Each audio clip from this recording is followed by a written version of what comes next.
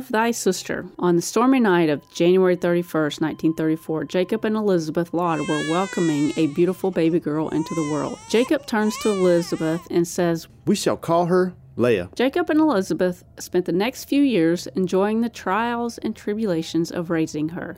Soon after Lee's 4th birthday, Elizabeth entered the room of their cozy apartment where Jacob sat with Leah in his lap, listening intensely as he read to her.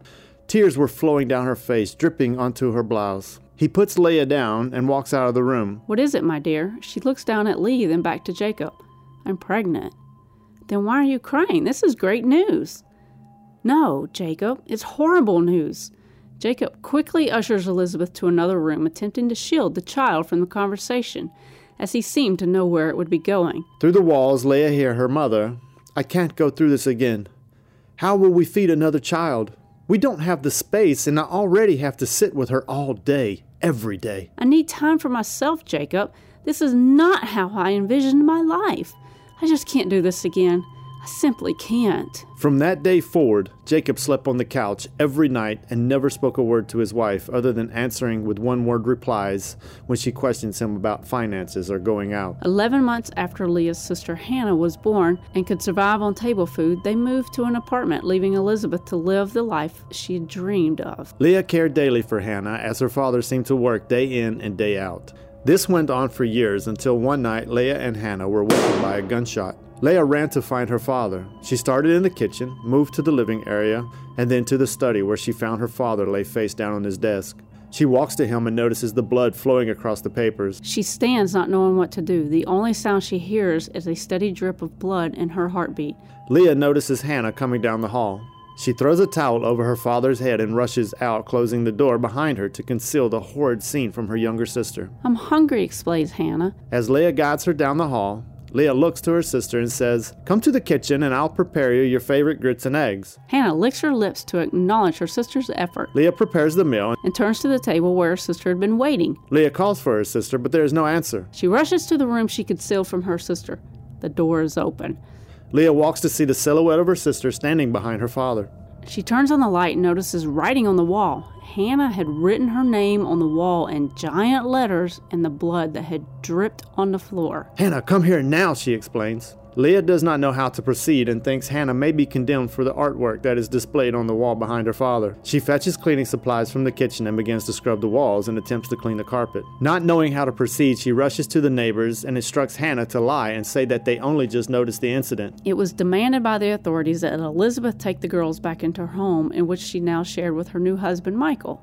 She attempted to play the part of a good mother as long as Michael was home. But as soon as he would leave for his daily shift at the mill, Elizabeth would have the girls do all of her daily chores, and when not working, instructed them to sit quietly in their room. After a few months, the mother could no longer put on the act. Elizabeth had become convinced that Leah was sleeping with her husband. The jealousy consumed her until it all boiled over one night, as Elizabeth could find neither of them. The next day, Leah was shipped off to a convent upstate. Her mother had explained what she had thought had happened to the head nun. This made the head nun automatically have a bad impression of Leah. The news of what Leah had been accused of quickly swept throughout the convent. It made an already difficult life even harder. It was made the responsibility of Leah to clean the quarters of the rest of the students. She also had more than a fair share of cooking responsibilities. She kept to herself and never said more than "yes, ma'am."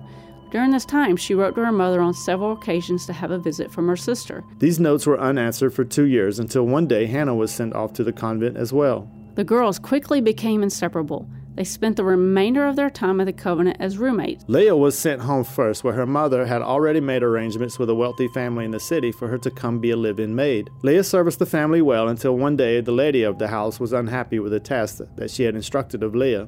The lady pinched Leah on the shoulder the entire time it took her to remove the debris that she had missed during her sweep. As she stood from picking up the debris, the lady slapped Leah. Leah stood in disbelief at the level of inhuman behavior. She thinks that the lady must be possessed.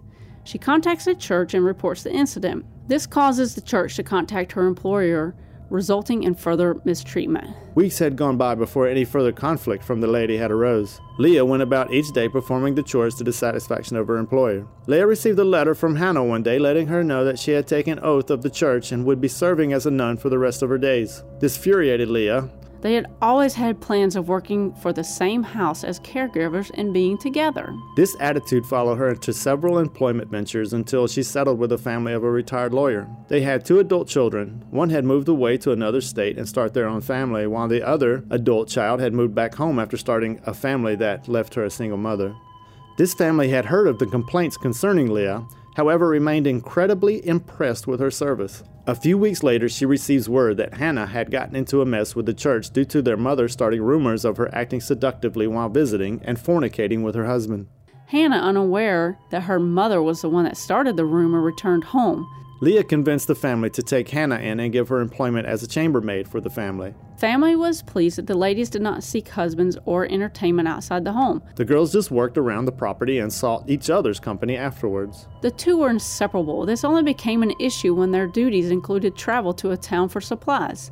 As the lady of the house got older, her care became continuous and overwhelming. She began getting agitated with Hannah's attitude when it came to tasks Hannah felt beneath her. One evening, the family planned to be entertained by the city council for all the years of service to the community. The man of the house worked into the evening to prepare for court the next morning. During the bath for the lady of the house, she had reprimanded Hannah for being wasteful with conditioning lotions. Hannah was aggravated, continued to perform her task. The lady had met her daughter at the doors getting ready to exit. The lady calls to Hannah to finish her hair. Hannah begins brushing the lady's hair, but there was so many tangles that the lady's head was jerking backward. The lady slapped Hannah across the face. Leah witnessed the attack and became flush. Hannah replied to the lady that if she used the adequate amount of lotion, that her hair would not be so difficult to deal with. This infuriated the lady. She began to beat Hannah with a strap. Leah ran to Hannah's defense and grabbed the lady by her hair, pulling her from atop their sister. The lady's daughter then came to her aid of her mother, tugging at Leah's hair. Soon Leah instructed her sister to gouge the lady's eyes out of her head.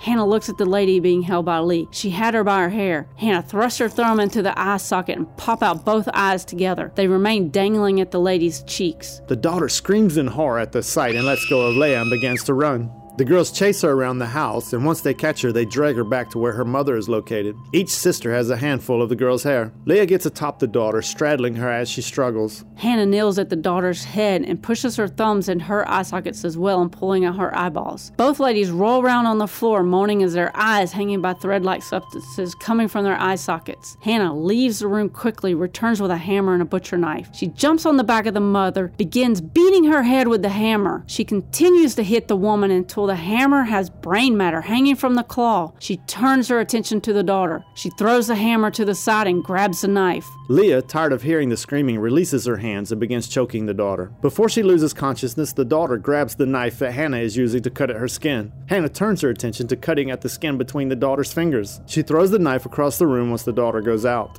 She picks up the hammer and begins pounding away at the girl's skull. Leah was taken back by the amount of savagery displayed by her little sister's smile and begins undressing the lady that lay there on the floor. Hannah begins undressing the daughter and finds that she is on her menstrual cycle and begins rubbing the blood and wipes it all over the other lady. The two girls start to embrace one another. Hannah pushes her lips to Leah. Startled, Leah accepts her sister's kiss. She slides her tongue to her sister's lips. This goes on for several minutes as they notice blood is puddling beneath the spot where they are laying. They return their attention to the deed that they had done. The man comes to the house from his late day of service, noticing the home is completely dark and the gates are locked. So he assumes that the family has gone ahead to the event. Once he arrives and finds that they have not yet arrived, he began to worry. He confides in his assistant. They quickly decide to return to his home. The young assistant runs to the back, scaling the fence and then returning to the other side, unlocking the gate. They drive up to the house. He opens the front door. Complete darkness fills the air. He fumbles around until tripping over something on the floor. He feels something wet soaking into his clothes. He stands up, but slips and falls onto something lying on the floor. He feels around until sticking his hand on what he feels like is meat. The assistant finds the light switch. Screams fill the air. The man removes his hand from what used to be his wife's face. He looks over at the body laying next to her and realizes that it's his daughter. The assistant calls to the man. The killer may still be in the house, sir. The man gets up, wiping the blood from his wife onto his clothes. He soon begins to worry for the servants. He rushes up the stairs in the dark.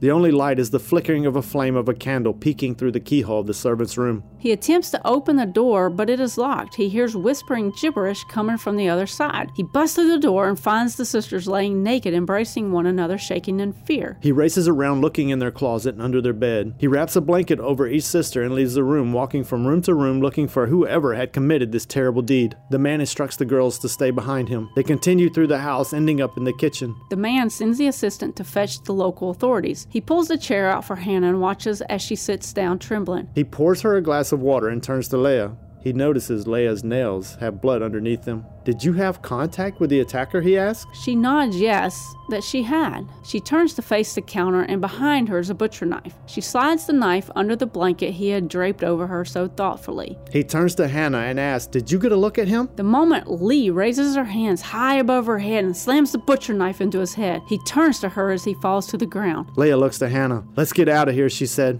The two girls grab some clothes and head out quickly. They return to their mother's home walking in as though they were just there for a visit. "If it's all right, we'll just stay here tonight and head out in the morning, Mother." "That's fine," says the mother. "Just don't mess up the employment you have now." Only a few minutes later, the authorities rush to the house. Elizabeth rushes into the room where the girls were staying. She opened the door, but the room was empty. The window wide open with the curtains flapping in the wind. To this day, no one knows what happened to the sisters. Be careful out there.